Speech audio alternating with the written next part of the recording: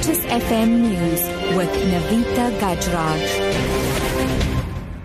6 o'clock, good morning. Government has denied reports that new visa regulations are negatively affecting tourism, saying instead that the sector is likely to improve because of them.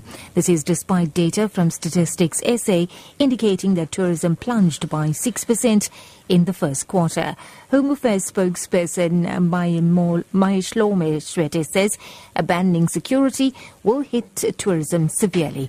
The Tourism Business Council estimates that the regulations will cost South Africa 1.4 billion rand and cut tourist numbers by 100,000 this year. Swete has questioned the projections, saying the numbers are changing.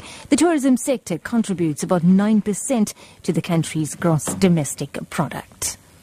The trade union AMCU is set to reject increases of between 450 and 1,000 rands that gold mining companies have offered. The companies are Anglo Gold Ashanti, Sibanye, Harmony, Evander and Village Main Reef. AMCU members gave the negotiating teams a mandate to stick to the union's key demand of 12,500 rands in report-back meetings at the weekend. AMCU will formally respond to employers' offers in bilateral meetings today. The industry's largest union, NUM, will also eventually table its response. Frank Ngumalo with this report. The Association of Minerals and Construction Union AMCU is not budging from its original demand of 12,500 for entry-level members as it prepares to table a formal response to employers' offers of up to 1,000 rands this morning. AMCU spokesman Manzeni Zungu said members are highly motivated to continue with the fight for 12,500 after feedback meetings at the weekend. Frank Ngumalo, SABC News. In other news now, Autopax buses that transport commuters to various destinations in Mamelodi east of Pretoria are expected to operate normally this morning. This comes after provincial and local leaders, as well as representatives of the taxi industry and members of the community, attended a meeting yesterday. The aim of the meeting was to resolve the standoff that has left 5 people wounded and several buses damaged in the past week. Violence erupted after taxi operators tried to stop the new Autopax bus service from taking over routes that PATCO has abandoned. Maluti Obaseng spoke to the first driver to leave the depot this morning. Hey, good morning, sir. Morning, sir. How are you? Fine, and you? Oh, I'm ready to hit the road. Yeah, I'm ready now to hit the road. Okay. Not hearing anything. I'm just waiting for my export. Oh, okay. No, yes, what? Is there one? Yeah, I think it is. No, there's another one. They say they are still going to collect the car.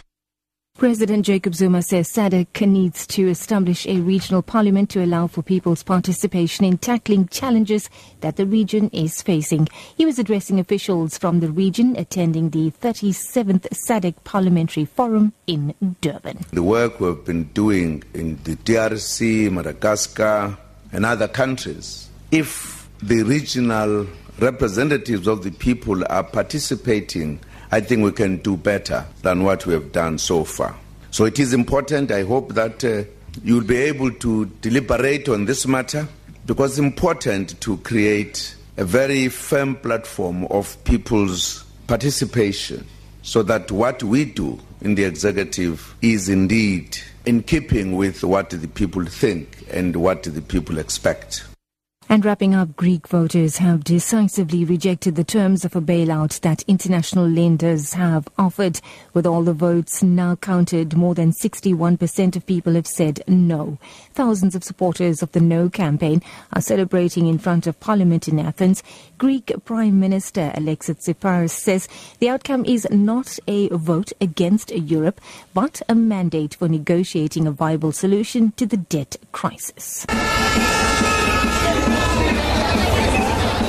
Dear Greeks, today's referendum doesn't have winners and losers. It is a big victory by itself.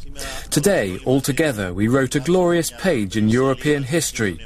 We proved that even in the worst circumstances, democracy cannot be blackmailed.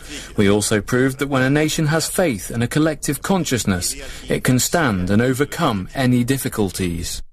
That's news at 6. Your top story this hour. Government has denied reports that new visa regulations are negatively affecting tourism, saying instead that the sector is likely to improve because of them. This is despite data from Stats SA indicating that tourism plunged by 6% in the first quarter. For Lotus FM News, I'm NAVITHA Gajraj, back with headlines at 6:30. It's now time for Newsbreak.